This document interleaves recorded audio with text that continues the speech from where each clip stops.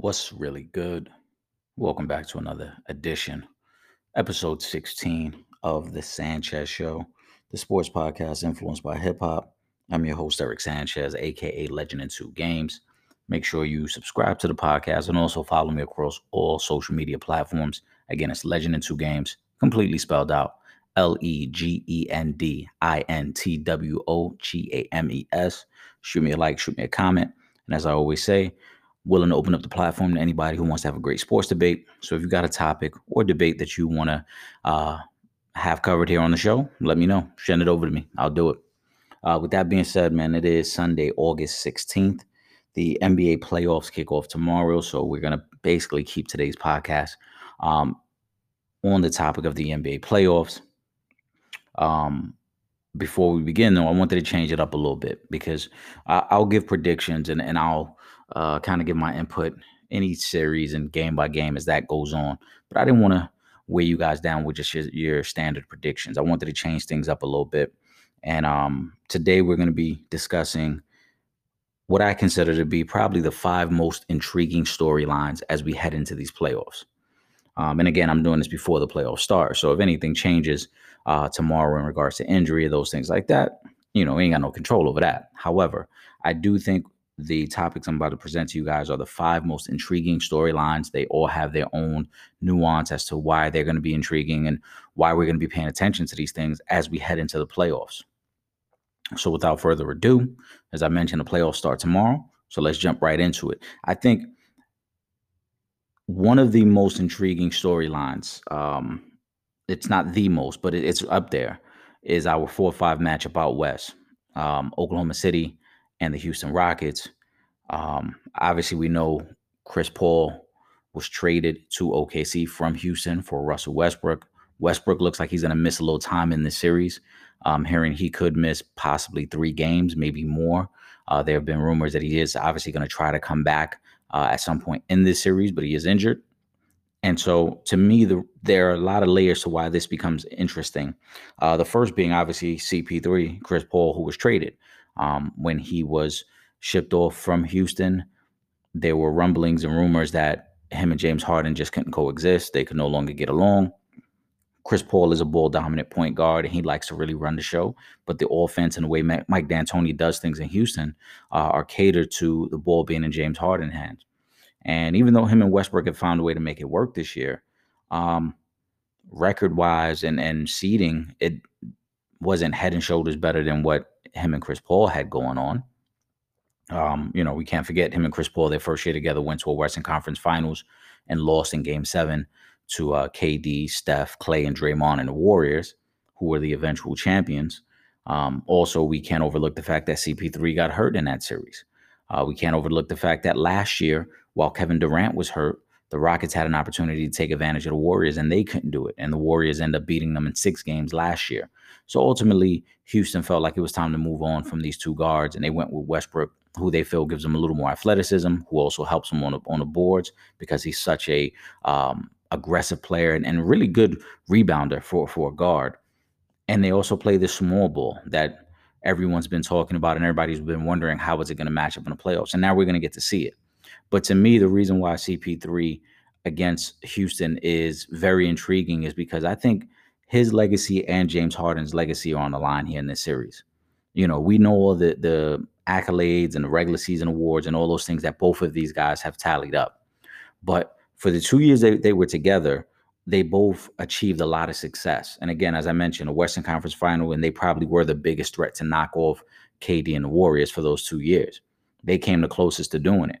Now that those guys have been separated and Paul is in Oklahoma City with what I consider a far deeper roster than what Harden has in Houston, both of these guys now legacy is on the line because losing in the first round in either one of these situations could ultimately lead to some sort of breakup of that team. For Oklahoma City, it's not that big of a deal. They were expected to rebuild this season anyway. In my eyes, I think Billy Donovan was the best head coach this season because of what he had to navigate through, understanding that the team was looking to tank it away. Not only did they trade Russell Westbrook, they traded Paul George as well, and they were going younger. They kept a couple vets, but they were going younger. And I think their roster is deeper. And this is almost them playing with house money at this point because no one expected them to be in this spot, in this position. So if they lose, it's okay. Chris Paul may be out of there anyway, whether they win or lose. But for Houston, D'Antoni, his long term job security could be in jeopardy. What do you do with Westbrook and Harden moving forward? They both got a lot of years left on their deals. Harden probably isn't going anywhere, but would you look to move Westbrook? Even though he's going to be injured, but this team was built to make a deep playoff run. You don't trade for Russell Westbrook with the intentions of getting knocked out in the first round. Now with him being hurt, there's extra pressure on Eric Gordon, on PJ Tucker, on Austin Rivers. Those guys got to step up because a first round exit could mean some changes and some head rolls in Houston. And I don't think Daryl Morey, their president of basketball, is exempt from this either. Again, this is a roster he put together. He went all in on this small ball and shoot a bunch of threes theory and game plan. It's got to work out now. Whether Westbrook is there or not, it still has to work out. So to me, CP3 against Houston is interesting. The legacies of the two best players on the court, Chris Paul and James Harden, are on the line. I think there are potential jobs on the line in the Houston side of things. And ultimately, Houston coming into the bubble became the trendy pick for a lot of people. A lot of people felt they could be the surprise team in these playoffs because of their style of play. You don't have Russell Westbrook for a few games. Those other guys are going to have to find a way to make it happen and still win what I consider to be a very competitive series. And to me, I think they're the underdogs in this series, but we got to see it play out. Ultimately, like I said, though, CP3 against Houston, very interesting storyline. The next one, I want to shift over to the Eastern Conference, and it's also a team that's dealing with an injury. And I'll combine because I think there are two interesting storylines here, but the Sixers and the Celtics. So coming into the season, they both had high expectations and aspirations for this season. We know about the Sixers losing on that very fluky shot by Kawhi Leonard last year in the second round of the playoffs. There are some that believe if Kawhi doesn't make that shot, not only do the Sixers win that game in overtime, but the Sixers probably would have gone on to the finals because they would have had a legitimate opportunity and a legit shot to beat Milwaukee as well. On the flip side, they're playing a Boston team who a little bit of a down year last year, a little bit of a disappointing year. Still made the playoffs, but they really got ran out of the gym in the second round by Milwaukee. They moved on from Kyrie. They moved on from Al Horford. They're a team that truly preaches and believes in positionless basketball. They're a team that consistently has multiple ball handling wings on the court, whether it's Kemba, Marcus Smart, Tatum, Brown. They've got a lot of guys, a lot of playmakers on that team. Very interchangeable in the positions and defensive assignments. I'm going to combine both these storylines. The first one to me is Joel Embiid and Brett Brown. I have been very vocal in that I think this Philly situation needs to be broken up. I know Ben Simmons is hurt. He will not play at any point in the playoffs. His season is done. That changes the outlook and the expectations for the Sixers. But ultimately, throughout the regular season, I think they've been very disappointing. There's no reason that they should have been the 6th seed in the East. The talent on that roster, the way they assembled that the parts of that roster to go around Simmons and Embiid, that this was a team that was expected to be one of the better teams in the whole league, not just the East. They did not live up to those expectations, and they were a terrible road team before the eventual shutdown of the season and then also the restart. But not having Simmons, to me, doesn't give you the excuse that you can no longer compete. You still have Al Horford, Josh Richardson. These were moves that you guys made with the intentions of being a NBA Finals contender. And the reason I throw Brett Brown in here as well with Joel Embiid and the whole Sixers situation is at some point we can no longer give Brett Brown a pass. I've been very vocal in that I think some of the issues in Philly is that Brett Brown isn't a strong enough locker room voice. There's no reason that every year for the past 3 years, we've entered the season and ended the season with the same questions over and over. And that is, when is Ben Simmons going to actually start shooting the ball from outside of the paint? He refuses to shoot a jump shot, let alone a three-point shot. When is Joel Embiid going to report in shape? He consistently is out of shape and a little doughy and got to work his way in. And we know when he's on his game, he's one of the most dominant players in the league. There's no questioning that. But at some point, I think it's got to fall on the leadership and the head coach. For whatever reason, either he doesn't have the respect of these guys or he's not strong enough on these guys to hold them accountable. But there is no reason that the Sixers have two of possibly the top 15 players in all of the NBA, and they can't even get to an Eastern Conference Finals. They're struggling just to get to that point. To me, Brett Brown is going to get a pass again because Ben Simmons is out. Well, I assume people are going to give him a pass. I shouldn't say to me because I don't feel he gets a pass at all.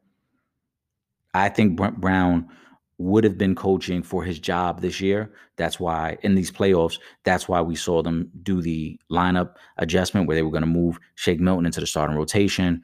Ben would have played at the power forward. Al Horford would have come off the bench. Brett Brown is scrambling to try to figure out how he can make this thing work.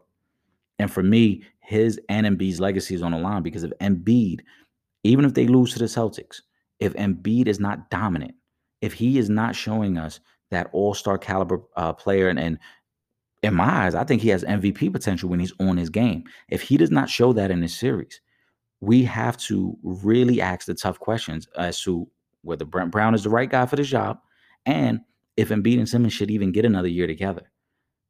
I think we were already approaching a point where one of those guys was going to have to get traded. Embiid gets his opportunity to show, no matter how they do in this series, he has an opportunity to show that he is the star that we think he is and that he is the guy you should be trying to build around. Only time will tell.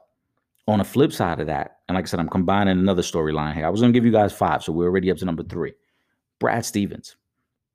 Brad Stevens for years has been viewed as this, the whiz kid, a kid genius, very young head coach. He was the youngest head coach at the time when he took over the Celtics job. He's done a lot with very little talent. We saw him take a team led by Isaiah Thomas deep into the playoffs. We saw him a couple years ago when Kyrie missed the season with a very young team led by Jason Tatum and Brown go to an Eastern Conference Finals, got to Game 7. And Jason Tatum showed us the flashes of the potential that he had then. But then last year was down. I don't know if it was just Kyrie or it just didn't work. This year, though, I think the gloves have to be off on Brad Stevens. We're going to learn a lot about Brad Stevens as a head coach and as a motivator because everything we've seen from this Celtics team this year has been very positive. It looks like this is a group of guys that really enjoy playing with each other. But the reason I put the pressure on Brad Stevens is this first round matchup, I think they should be able to handle Philly pretty easily, especially without Ben Simmons. They will be able to just load up on Embiid, and they're going to force somebody else to beat them. Embiid will probably have his way, right? The Celtics really don't have a guy who can match up with Embiid. But that collection of wings that I mentioned, Tatum, Brown, Walker, Smart, those guys, I think, should have their way on the other side against Philly because I don't see, aside from really Josh Richardson and Thibault, who's a really good defender, there isn't enough matchups for Philly to be able to slow those guys down. And on the flip side, the Celtics will be able to take away what they do, what they like to do. So I think we should see a very good Celtics series in the first round, similar to what we saw last year. They looked good in the first round last year. The real question for Brad Stevens is going to become that potential second round matchup that's looming against Nick Nurse, who a lot of people feel he is the best coach in the East. He is in the discussion as the best coach in the NBA. They are the reigning NBA champions. They have had a phenomenal season despite losing Kawhi Leonard. We've seen a little bit of a resurgence from Kyle Lowry. Pascal Siakam has turned himself into a legitimate all-star. And that matchup is looming in the second round. And I think that's going to be the big test for Brad Stevens. Brad Stevens should get past this first round pretty easily. But that second round is where we're going to have to measure, is Brad Stevens the guy we thought as a head coach? Is he as smart and as innovative as we thought as a head coach? Or was he kind of a flash in the pan who surprised us with less talent? But now that he has the talent, can't get him over the hump. We're going to find out a lot about Brad Stevens, and I think the pressure is going to be on him. Not in this first round, but in that second round matchup, it's going to get very interesting to see him and Nick Nurse match up X's and O's to see who could give their team an advantage because both those rosters are stacked. There isn't one roster that you look at and you say, oh, this one's clearly better. No way. There are pieces on each side that I like. There's depth on each side that I like. They will be two very good head coaches going at each other. And it's going to come down to who can outmaneuver the other head coach. Brad Stevens, the spotlight is going to be on you in that second round matchup. The next one I want to get to, and before I do, again, this is the Sanchez Show, the sports podcast influenced by hip hop. Make sure you subscribe to the podcast, stream it on all platforms, and also follow me on social media. It is Legend in Two Games, completely spelled out, LEGENDINTWOGAMES. That being said, let's move on. The next two storylines that I'm really interested in paying attention to see how they play out. They both have championship aspirations. I'll start out west first. Anthony Davis, to me, is the second most intriguing storyline in all of these playoffs. I think Anthony Davis, for a long time, and similar to the comparison I made with Brad Stevenson, for a long time, we have pegged Anthony Davis as one of the top 5 players in the league. For a long time, he's always been at the top of any list that started out with the question, if you had to build your franchise around a player for the next 10 years, who would it be? And Anthony Davis has been at the top of that list for quite some time. This is his best opportunity to show us why he is a top 5 player. And to me, there is no pressure on LeBron in these playoffs. Absolutely none. And I'm not going to buy it from anybody who says, oh, LeBron's got a lot of pressure. Listen, LeBron's legacy is already cemented. There really isn't much room for LeBron to improve on his resume and his legacy. In my personal opinion, I don't have LeBron as number 1.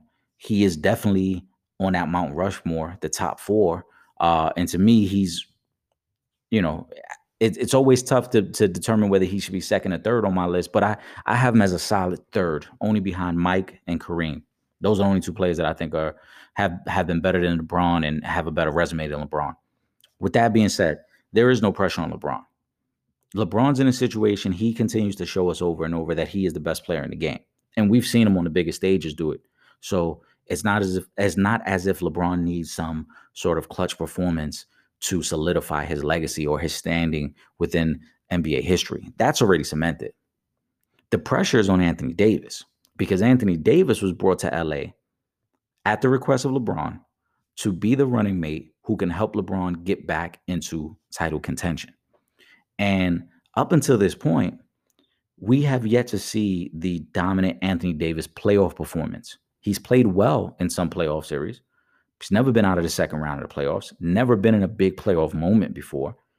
This is a guy who's going to have to show it now because every game, the Lakers will have that target on their back. You're the number 1 seed in the West for a reason. Everyone's going to try to knock you off. Starting from that very first game against Portland, no matter how deep in the playoffs they go, every game they will have a target on their back. And Anthony Davis is going to be forced to respond and come up big in some big moments. So I'm spotlighting Anthony Davis because this is the moment that you've been waiting for. You wanted to be in LA. You wanted to have an opportunity to play for championships. Well, now you're on the number 1 seed in the Western Conference with title expectations. You've got to show it. You've got to show us why you were brought over and why we should still consider you as one of the top 5 players in the league. Point blank, period. There is no pressure on LeBron James in these playoffs. LeBron has already proven to us what he can do. There is nothing else, even winning a championship this year, I don't think is going to change LeBron's standing within history. He's a multiple-time champion. He's got 3 of them already. Winning a 4th would be great for the resume. I went to another finals. I won one. That's great. It makes the resume stand out a little bit more. But is it going to change his standing in the history? All right, then maybe he becomes a solid number 2 on some people's list. But ultimately, LeBron is LeBron. He's a first ballot Hall of Famer. He's going to be a unanimous Hall of Famer when he goes in. There's no debating that. This is all about Anthony Davis, though. Anthony Davis is the younger star. Anthony Davis right now might be the better star because LeBron is up there in age. He's got a lot of mileage on him. But Anthony Davis has yet to show us in the playoffs that he is this top 5 star that we continue to list him as. The pressure to me is on Anthony Davis, not LeBron James. And let's transition over for our last one. We're going to go back east to another star who I feel has to have a monster playoff run. I'm talking about Giannis Antetokounmpo, the number 1 seed in the East. The reigning MVP looks like he's going to be the back-to-back MVP. I need Giannis to be dominant in these playoffs. And I need him to be dominant because I think we're getting to a point with him as well where it's looking great in the regular season, but he has yet to put it together in the playoffs. It seems too many times teams are able to implement a game plan to slow him down in the playoffs. Boston did it a few years ago. Toronto did it last season. I also think we're flirting with very dangerous territory in regards to Giannis's upcoming free agency next summer. If they can't get it done this year as the number one seed, as the favorite to come out of the East for the second straight year, if they cannot get it done this year, we have to strongly wonder, will Giannis re-sign next summer? And I know there are some people who say, oh, there's no doubt he'll resign. He's not going anywhere. He loves Milwaukee. Listen, we've heard that many of times with different stars. I'm not believing it. I'm not buying it. If they do not win this year, I strongly think he is out of there. They're in a position where they really can't upgrade the supporting cast. Bledsoe, Middleton already locked in. There's a reason why they weren't able to bring Malcolm Brogdon back when he was a free agent. They're locked into this roster. If that supporting cast can't elevate him to that next level, he's going to leave. This is no different than what we saw from LeBron in Cleveland in 08 and 09 after he had gone to a finals and they were the number one seeds. And then they kept getting, upset and disappointing playoff losses in back-to-back years, losing to Orlando one year, and then you losing to Boston, and then LeBron realizing it's not going to work. I've got to figure out how to get out of here or at least get myself more support so I can take my game to that next level. Giannis has to do it. And Giannis is going to have to be big in these playoffs because this is it. The supporting cast ain't changing. Like I said, they're locked into this. Bledsoe struggled last year in the playoffs. He's got to play better for them to have a shot. Middleton's going to have to play well for them to have a shot. Lopez is going to have to knock down some threes to give him a shot. But I have a feeling there's certain matchups there in the East that I just don't like from Milwaukee. And I have a strong feeling that we're going to be revisiting this topic and the thoughts on Giannis about him not being able to step up big in the playoffs. To me, it's the most intriguing storyline of these playoffs because he is right now the young star of the league, looking like the back-to-back MVP, but he just can't get over the hump in the playoffs. He hasn't gotten to a finals yet. And if they don't get to a finals this year, I would probably say 85% chance he does not resign next summer. To me, this is the year.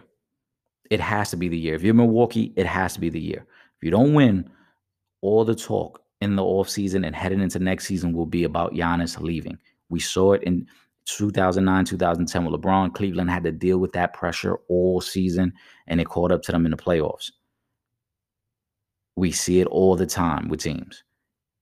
This is the year. Either Giannis goes to the finals or Giannis goes to another team next summer. Just my thoughts. Legend in 2 games. Again, appreciate the love and support. Subscribe to the podcast. Follow me on all social media platforms. Shoot me a like, shoot me a comment. And as I always say, we open up the platform for anybody who wants to have a great sports debate. So hit me up. Again, Legend in 2 games across all platforms. LEGENDINTWOGAMES. And we out of here.